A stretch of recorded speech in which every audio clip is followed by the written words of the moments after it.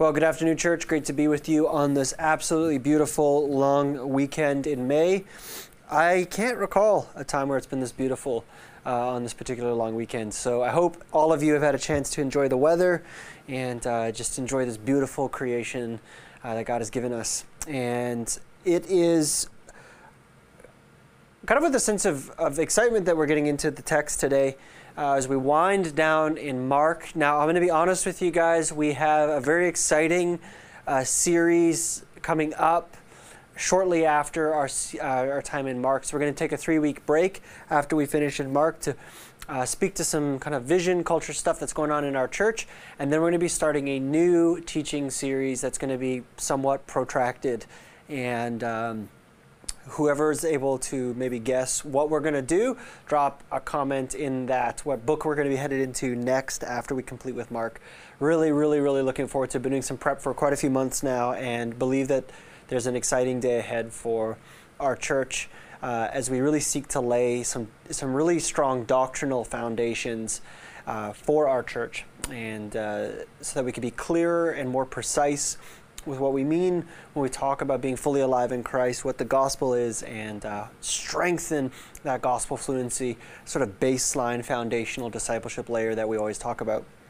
That said, we are actually back into the Easter passage, obviously today. Thank you, Shane, for reading that. And this is a really fascinating passage, and I really want to encourage you guys to lean in with me on this passage. It's so easy to tune out on Easter passages like this, to go, yeah, I know it, I've heard it all. And my prayer really is, and I'm going to pray this together over us in a minute, is that we would hear this afresh and anew today, that it wouldn't just be old. Maybe we're just tired of hearing the Easter story. I pray that we never get tired of the Easter story, but more importantly, I pray that the Holy Spirit actually speaks to us today. I think that there's some important themes to cover, so let's pray. Jesus, thank you so much for dying on that cross for us. And Lord, as we seek to unpack the significance of that again, Lord, I pray that you would capture our attention today. Father, that this wouldn't just be another 45 minutes of another sermon, but Lord, that the significance of the Son of God on the cross, Lord, would captivate us. Lord, that it would enthrall us, that it would engage us. You would show us, Jesus, why it matters so significantly. Amen. This passage, Jesus has this famous line, perhaps one of Jesus' most famous lines. He says, my God, why have you forsaken me? And it's so significant that Mark actually records Jesus' Aramaic words as he would have spoken them in the language he would have spoken them in, to drive home emphatically that Jesus was experiencing extreme and excruciating pain. These words, they were genuine, profound, and authentic cry of despair as Jesus nears the end of his ordeal on the cross. And I think that they may be some of the most important and resonant words in human history.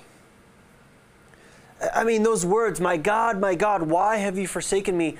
They describe the human experience. Like, this may be one of Jesus' most human moments. I can think of some others, like when Lazarus has died and Jesus weeps over the loss of his friend, or his desire to honor his mother at the wedding. These human moments, but this might be Jesus' most human moment. A moment that I would wager all of us can empathize with.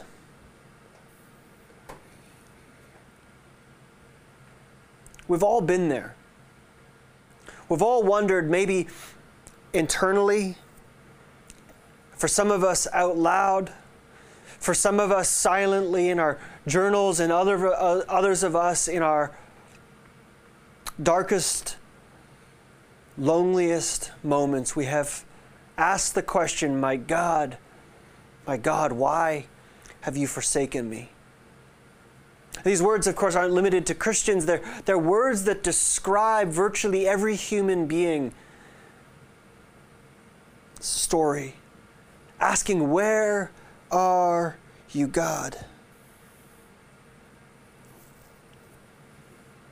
Now, on the surface, these words, they seem like an indictment of of God's character.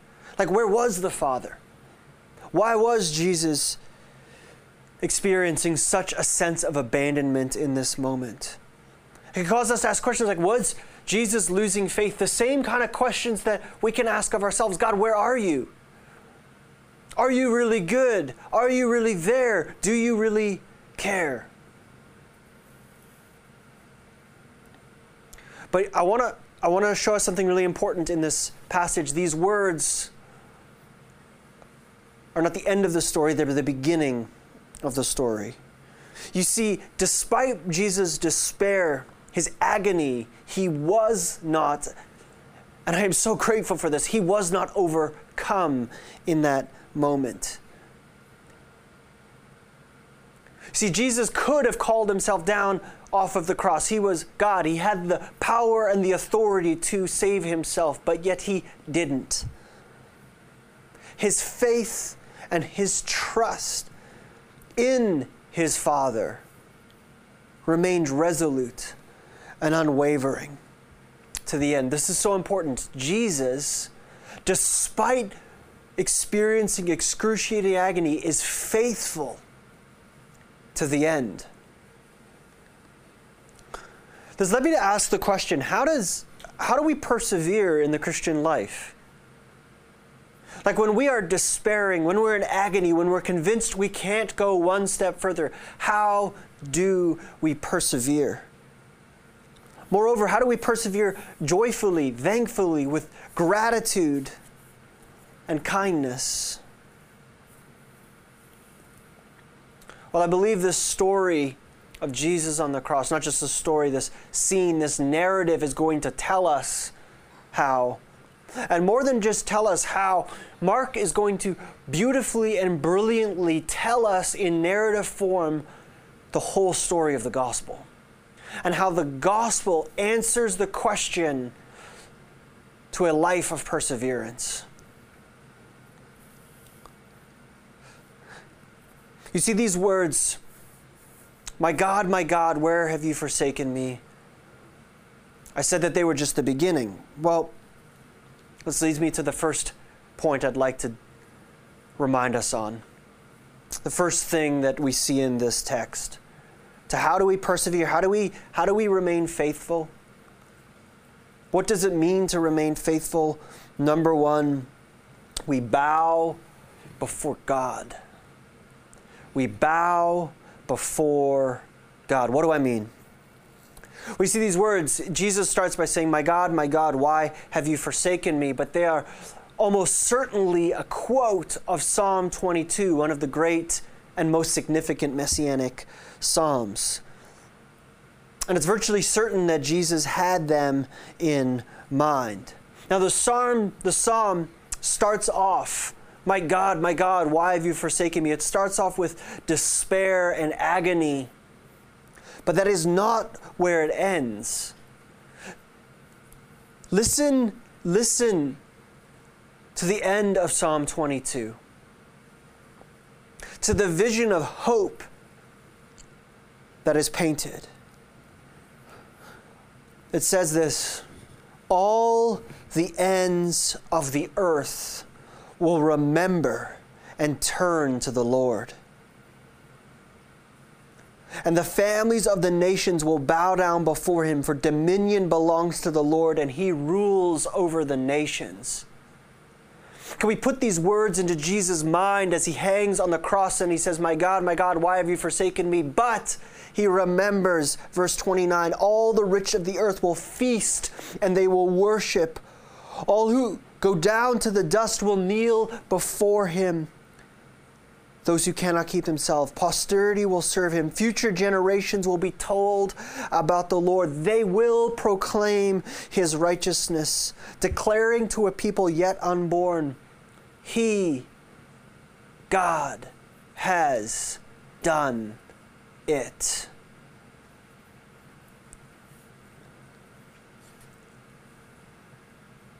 Do you see that the basis of Jesus' prayer, my God, why have you forsaken me, was not a prayer of bitterness or anger or resentment, but it was a prayer of profound trust that his Father would do it.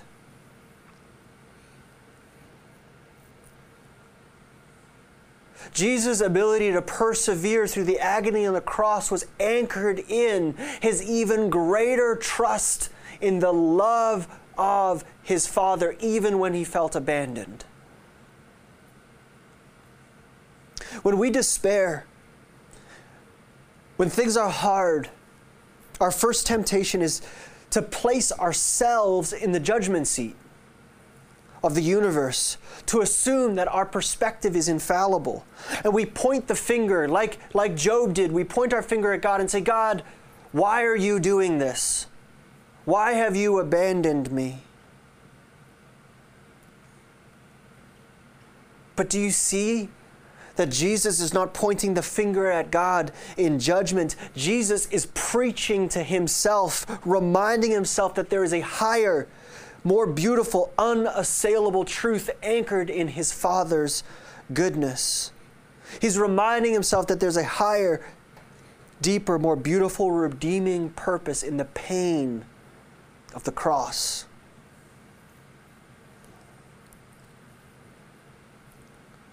When you find yourself despairing, do you point your finger at God accusingly? Or do you preach to your soul that your Father is good, that he is kind, that you can trust him? Years ago, actually just after Kai was born, I was navigating what at that time was a very difficult season, and I was despairing. And many of you will know and will share this experience that at nighttime everything feels worse, doesn't it? That the temptation to want to quit or give up is always the worst at night. Well, when you have a newborn, you're awake at night a lot. And I would remember Kai would wake up in the night and she would cry, as all babies do. And I would go to her room to comfort her. And in those days, I was often racked with a kind of anxiety, I would say. I was fearful of the future. I didn't know what to do. And in truth, I felt in many ways that I felt abandoned. And I remember I would hold Kai as she cried in the night. And I would just pray. I'd say, God, help me. God, help me. God, help me. And I would pray over Kai that song, I love you, Lord. I lift my voice. May it be a sweet, sweet sound in your ear. I didn't know what else to do, but I would just preach to my soul that my Father was good as I tried to love my daughter. And he sustained me. Quick answers didn't come. It didn't necessarily get easy, but my Father sustained me as I learned to trust him. He carried me through that season, as he has done countless times since and countless times before. You see, so much of the Christian life is learning to acknowledge our limited perspective. And we must trust and learn to trust our Maker. You know, it sounds trite, even cliche to say trust the Father. But it is a foundational discipleship principle. You see, we are ruled by our experiences. We are ruled by what happens to us. It comes at us, like life comes at us like crashing waves, and it can become so easy to define ourselves and our world by what is happening to us. By our missed expectations, by our past successes and failures, by our hurts and wounds, by our longings and desires.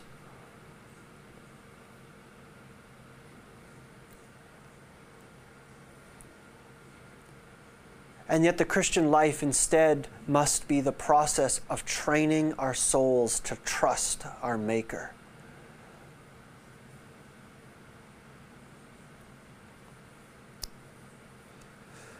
What I'm talking about here is the discipleship principle of perseverance. And Christian perseverance is not merely a matter of gritting our teeth. Jesus didn't just grit his teeth and say, I can do it. No, Christian perseverance is to simultaneously give permission to acknowledge the struggle, to despair even, while anchoring, rooting, and claiming a greater faith in the sovereignty of God. Choosing, sometimes even in face of the facts or our experience, to believe that our Father is good and that He will finish it. This is not just like a mere delusion or self-delusion or power of positive thinking. What we are doing is the same thing Jesus did. We are claiming the firmer foundation of God's sovereignty as the basis to interpret our experience, as opposed to allowing our fallible perspective on our experience to define our reality. Let me say that again. We are choosing the firmer, stable ground of God's sovereignty to define our reality instead of allowing our fallible, imperfect human experiences to define our reality. Our faithfulness comes from a trust in God's character. The second thing that is necessary if we want to persevere, number 2, is we must confront the reality of sin. You might seem like, well, that's a funny thing to suggest for perseverance. Like, wait, you're trying to tell me how we're supposed to be joyful, and yet part of the process here is we must confront the reality of sin? Yes. Yes, we must confront the reality of sin. I must ask the question here, why was Jesus on the cross in the first place? Why was he there?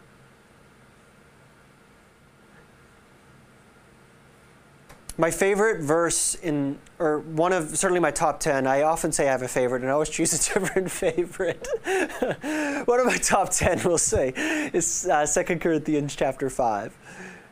It talks about how we are ambassadors of God, pleading with the world to be reconciled to Him. That's verse 20. But verse 21 says, He, God, made the one who did not know sin to be sin for us, that we might become the righteousness of God. In short, on the cross, Jesus was our substitute. He received what we deserved on that cross. In death, the consequence that we deserved became His to bear.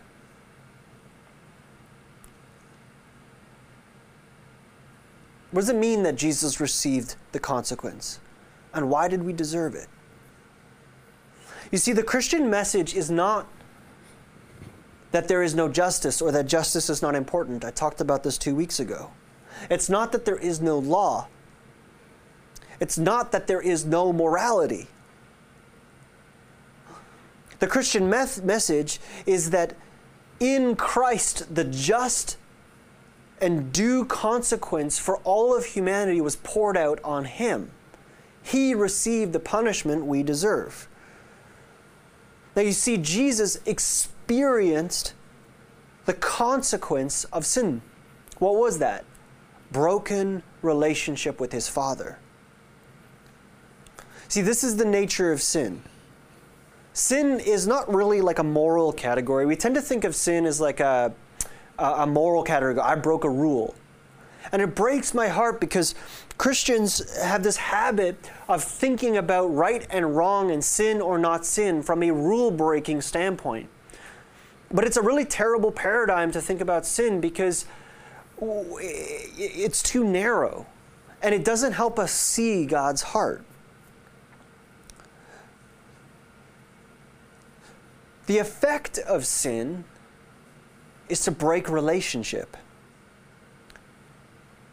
to sever relationship. This is why in Genesis that we've just finished studying in our daily devos as a church, the very first consequences of sin was severed relationship between God and the man and woman, between the man and woman themselves, between their offspring, and between them and creation. Relationship breakdown is the consequence of sin. And at the core of our sin is a self-sufficiency that says, I do not need God. I don't need relationship with God. I don't need a God. I don't want there to be a God. Why? Because I want to be God. We look at the sustainer, creator, and author and maker of life, and we say, I don't need you. Now, the supremely arrogant move is to place ourselves outside of relationship with God, to break relationship with God. But when you break relationship with the author of life, the sustainer of life, what is the consequence? Death. This is the nature of hell itself. Separation from God and death. This was what Jesus experienced.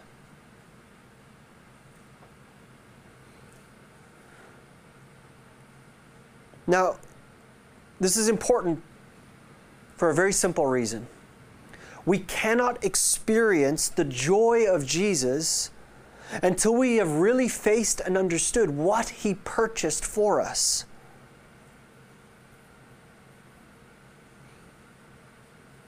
Does your theology take sin seriously?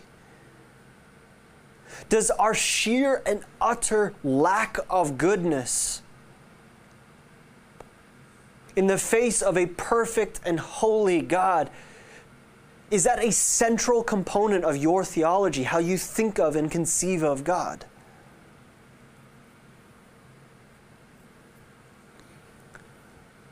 We cannot, as a people, walk in the fullness of what Christ has purchased for us. We cannot persevere in the things of what Christ has purchased for us unless we understand the things that Christ has purchased for us. Namely, He suffered the consequence of sin and death so that we don't have to. And that consequence is a real consequence for real sinfulness and real brokenness in all people. As the book of Romans emphatically makes the point over and over and over again, all have sinned. Now you might be thinking, this doesn't seem like a relevant point to persevering in life as a Christian. It is absolutely vital. And here's why. In the absence of understanding this principle, we will seek to build our perseverance on weaker foundations.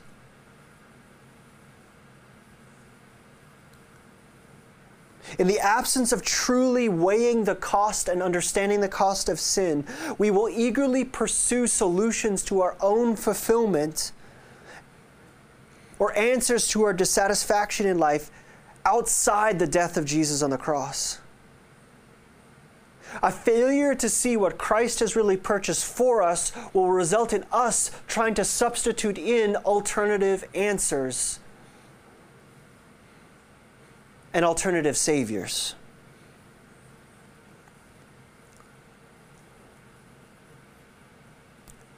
If you study the philosophical foundations of most of our sort of post-Christian culture or our non-Christian culture, so that is, our culture's not really Christian in any meaningful sense, certainly not anymore.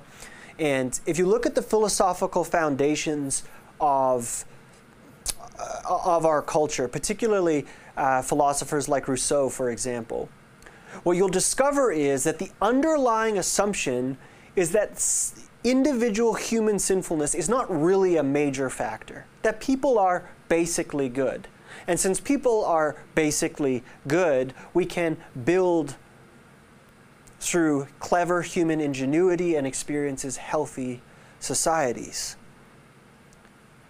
In short, if people are basically good, we don't really need Jesus to die. We don't really need a Savior. We just need a better system to save us. Unless we see the true cost of our sin, we will eagerly seek out all manner of solutions to our joy. But we must see, church, that the real solution to our joy is only found in humble submission at the feet of Jesus. Having recognized that He is sovereign and He is good and we are not, and our sin put Him on the cross. To fully comprehend our sinfulness means to become aware of the fact that we are nothing and can only be made whole because of Christ's sacrifice on the cross.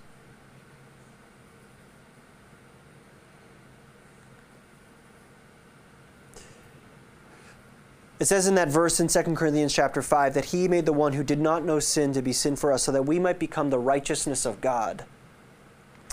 Righteousness is not just referring to moral standing, it's referring to right relationship. The gift that we have because Christ was our substitute is that you and I can have restored relationship, right relationship with God. But in order to receive that, we must acknowledge what Christ has purchased for us, generally speaking.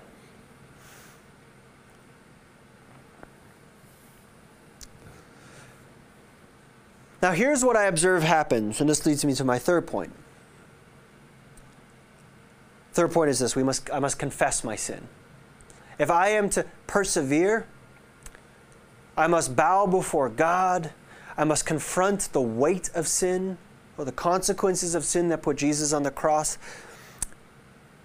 And then I must confess my sin. You see, what I've observed is this, that it's easy to, as Christians, go, yes, Robin, you just taught some basic theology of sin and the fact that Jesus is our substitute. This is important. I agree with you, Robin. This is great. Good preaching. Thank you. Amen, Pastor, or whatever. But we can fail to see that I, Robin Mark Waller, I am a sinner. This is not a general abstract theology. It is a reality that I walk in the absence of the grace of Jesus every day. That we individually are sinners, that you, yes, you, wherever you are a sinner.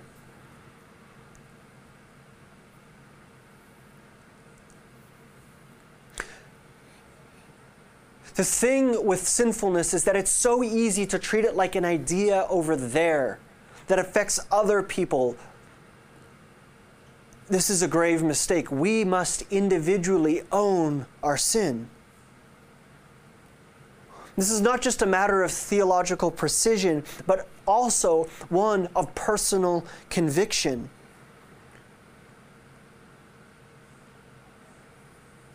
We must see that my voice is among the mockers. It's interesting, in verse 35, it says, some of the bystanders misunderstood and thought he was calling for the prophet, Elijah. One of them ran and filled a sponge with some sour wine, holding it up to him on a reed stick so that he could drink. Wait, he said, let's see whether Elijah comes to mock him, to take him down. They mock him. They mock Jesus. Church, you and I are the mockers. Reminds me of that hymn, I believe we sung it last week. Goes like this: behold the man upon a cross, my sin upon his shoulders. Ashamed I hear my mocking voice call out among the scoffers. It was my sin that held him there until it was accomplished. His dying breath has bought me life. I know that it is finished. How deep the Father's love for us.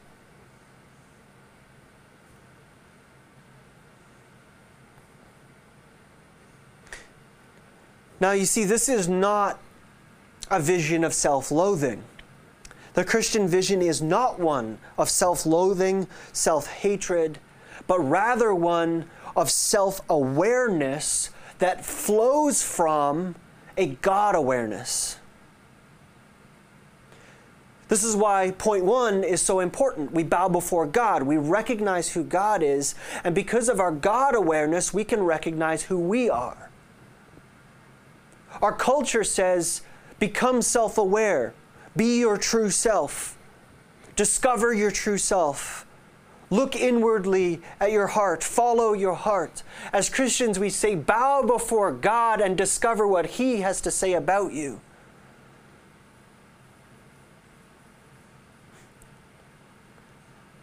Our self-awareness as sinners loved by God must flow from a God awareness.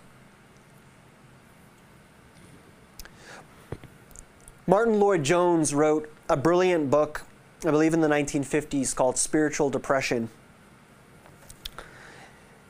And he says this, he says, quote, "You must be made miserable before you can know true Christian joy. Indeed, the real trouble with the, quote, miserable Christian, those of us that are struggling to persevere, is that we've never been truly made miserable because of a conviction of sin. He has bypassed the essential preliminary to joy. He has been assuming that he has no right to assume." He goes on to say, "Ultimately, the only thing which is going to drive a man to Christ and make him rely on Christ alone is a true conviction of sin. We go astray when we are not truly convicted of our sin." He's making the point here that the promise of Christian joy is through the pathway of recognizing and confessing our sin, truly. And we have short-sold so many Christians with a cheap kind of grace, a cheap kind of gospel that says, just put your hope in Jesus and everything will be okay. Or a cheap gospel that promises good experiences or powerful moments, but misses the fundamental truth that we are sinners that put Jesus on the cross. I've been thinking about this a lot lately. The need for us to have clarity on what it means to receive grace from Jesus. And that we have so often in the Western church short-sold the gospel by not confronting the sinfulness of humanity. We so often are tempted to sell a truncated gospel of powerful experiences or wishful thinking that misses the holiness of God. We're so easily deceived to believe that we are not that bad, that we're not really in need of salvation. We were interviewing missionaries a few months ago actually now, and one of the missionaries on our team said something that really has stuck with me. He said, you can, a rough paraphrase, you can really evaluate how well someone understands the gospel by how well they understand sin. You see, our clarity of the gospel flows from a clarity of the intersection of God's loving kindness and our personal sin. When our clarity of thinking of those two things, God's loving kindness and our sin, where those intersect is the clarity of our gospel. And if we are to persevere through the trials of life, we have to see the firm foundation is not found in our experiences. It's found in the grace of Jesus to forgive us as sinners. Now look at what happens. Number 3, we receive the gift of presence. Verse 37, Jesus uttered a loud cry and breathed his last. And the curtain in the sanctuary of the temple was torn in two from top to bottom. The ugliness of sin here is confronted on the cross, is paralleled with where the ugliness of sin had historically been confronted. So as the sin of humanity is confronted on the cross in the death of Jesus, Mark immediately parallels it with the temple. This is where sin had historically been dealt with, where people could offer sacrifices for the forgiveness of sins. Now in the temple, there were a set of various courts, and as you moved inward, it became more restrictive. So the outer court, lots of people were allowed in, and as you moved inward, fewer and fewer people were admitted until you get to the most holy place where only the high priest was permitted. And separating this most holy place from the holy place and the rest of the temple was a really thick curtain. Like, I don't mean like a drape. I mean like this thing was like mega thick. This was the curtain of all curtains. And in this most holy place, behind the curtain was where God's presence dwelled. And in order to enter into this most holy place, in order to enter into God's presence, a sacrifice was necessary, a substitute. Normally a whole complicated set of sacrifices were necessary such that the high priest could enter the presence of God. Animals were substituted. Here, Mark is drawing an explicit parallel as Jesus is substituted for us so that we can enter the most holy place.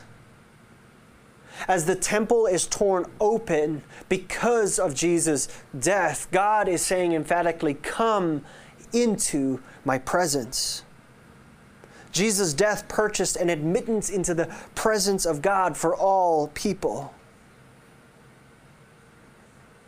It's interesting, this past week we celebrated Pentecost Sunday, the coming of the Holy Spirit on believers in the early church, the filling of Christians with power. Now, the prerequisite for the filling of Christians with the presence of God and the Holy Spirit was the opening of the temple, the tearing of the veil. Listen to what Hebrews 10 says.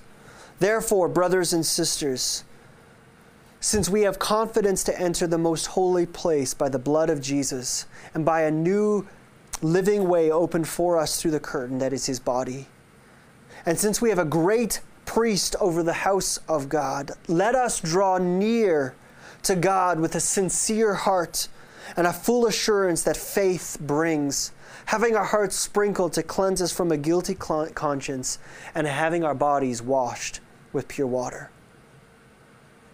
Do you see this? What Mark is trying to do is he is trying to demonstrate the weight of sin, intersecting with the sovereignty of God. He's demonstrating that you and I are among the scoffers. You and I are part of this. But then he's saying, the grace of God paves a way through our brokenness.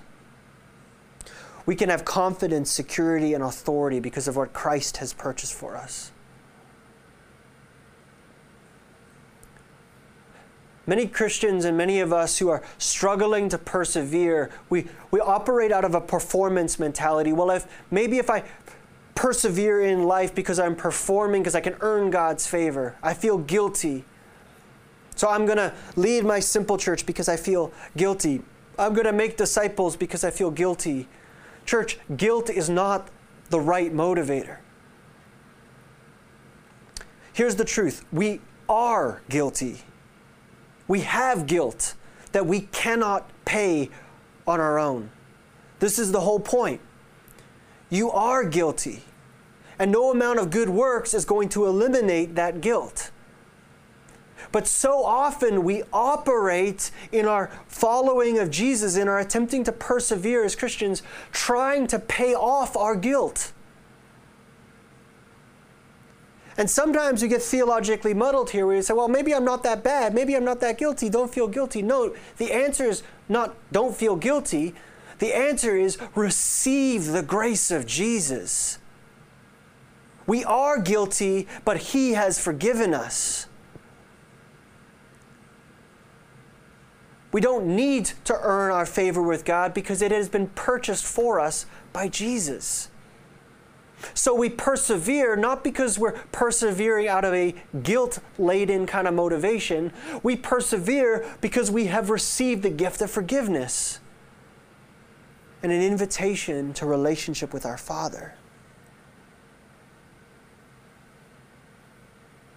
This is the beauty of Christianity and why it provides a way to walk through the challenges of life, because it confronts the brokenness of humanity. But then, instead of saying you have to work your way out of it, to earn your way out of it, says Jesus has already paved that way. And Mark demonstrates this deftly in the very next set of verses, verse 39. He says, when the Roman officer who stood facing him saw how he, Jesus, had died, he exclaimed, "This man truly was the Son of God." This was almost certainly not the first crucifixion for this particular Roman soldier, yet he was transfixed by it. Why?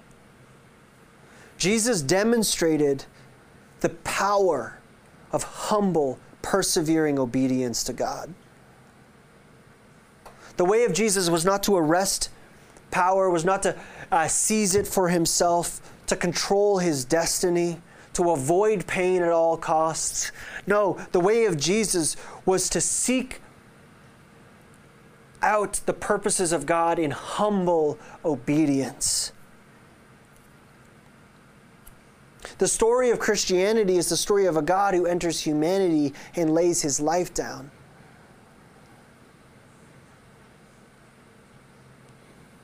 In other words, the road to true joy is not found in clinging to our lives. It's found in laying them down. And this Roman officer realizes that, and in that moment confesses the lordship of Christ. Mark is making an emphatic statement here about the power of Christ. Here we have an enemy, a sworn enemy of Jesus. In fact, Jesus' very executioner, who is redeemed by the love of the one he has killed. Jesus' grace is that kind.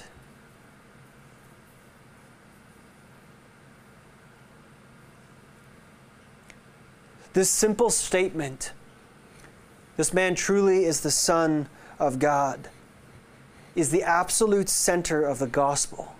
Jesus is the Son of God.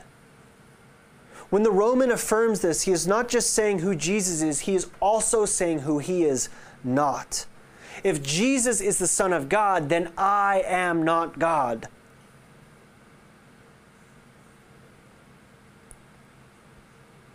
And therefore the pathway to life is found in submission to him.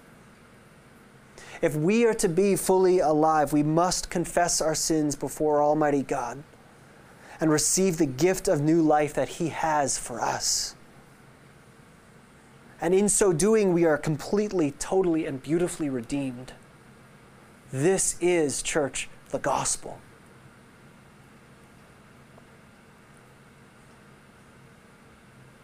The intersection of God's sovereignty, his loving kindness, with our sinfulness is depicted with Jesus on the cross. I want to close with one final thought. It is fascinating to me that the first person to confess Jesus was the enemy of Jesus, his executioner. A Roman, no less. The enemy. This is the heart of God. To redeem the enemy. This is the heart of our church.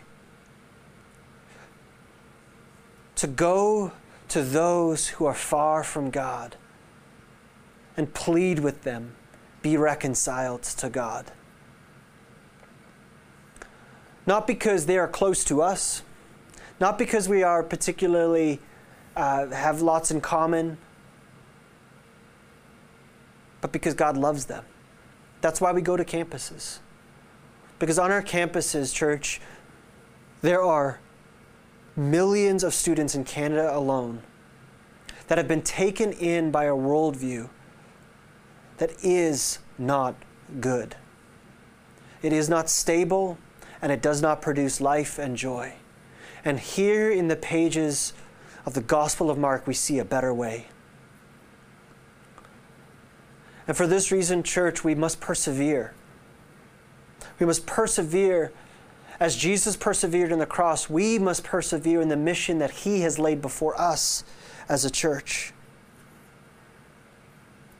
We must persevere to love our simple churches, to lay down our lives for them, to lay down our lives for our campuses, to love and bless and serve our church, that it would be a testimony in the way we love one another of how much God loves the world. These have been difficult days, to be sure. It has required perseverance in all of our simple churches. Very keenly aware of how difficult it has been to persevere for many of you. For example, I was chatting with Ina, shared with the missionaries and with some of the team this week the challenges that she's been going through. In that we don't have enough male disciples at York University, and so she's carrying a lot of the load on her own. And it's difficult to multiply. And she's fearful that she'll have to spend another year waiting for another male disciple to help show up and shore up the strength of things there. It's been challenging in trying to launch at the University of Waterloo with Cassie and Stephen when they freshly married, just move out there and they're in lockdown and they can barely move. It's been challenging to identify leaders for some of our regions. And yet, church, you have persevered so faithfully. But I pray that you persevere and that we persevere and that where we see need, we step up to the plate. That we would see need like Ina has posted need. That we would pray for Stephen and Cassie in Waterloo. That we would identify where our Simple Church regional directors or our Simple Church leaders need support, and we would jump in to supply that support. But I pray we would do these things not because we are trying to earn or out of guilt. We would do these things because we have seen how much God loves His church and how much God loves when His church loves the world. That we would persevere because we have recognized and encountered, ultimately, the gospel of Jesus. That the foundation of our perseverance would be rooted in the sovereignty of God and the grace of His forgiveness for our sin. Let that be the foundation that we persevere from. Love you, church. Thank you so much for being with us on this Sunday. I've got a question for you to ponder in your simple churches and your simple church regions regarding how this will affect the way you love one another in your simple churches and how your simple churches will love the lost. I pray that as you go into communion, that you can reflect on what Jesus has done for us today. Be blessed. You'll all find communion together in your simple church regions. Love you all.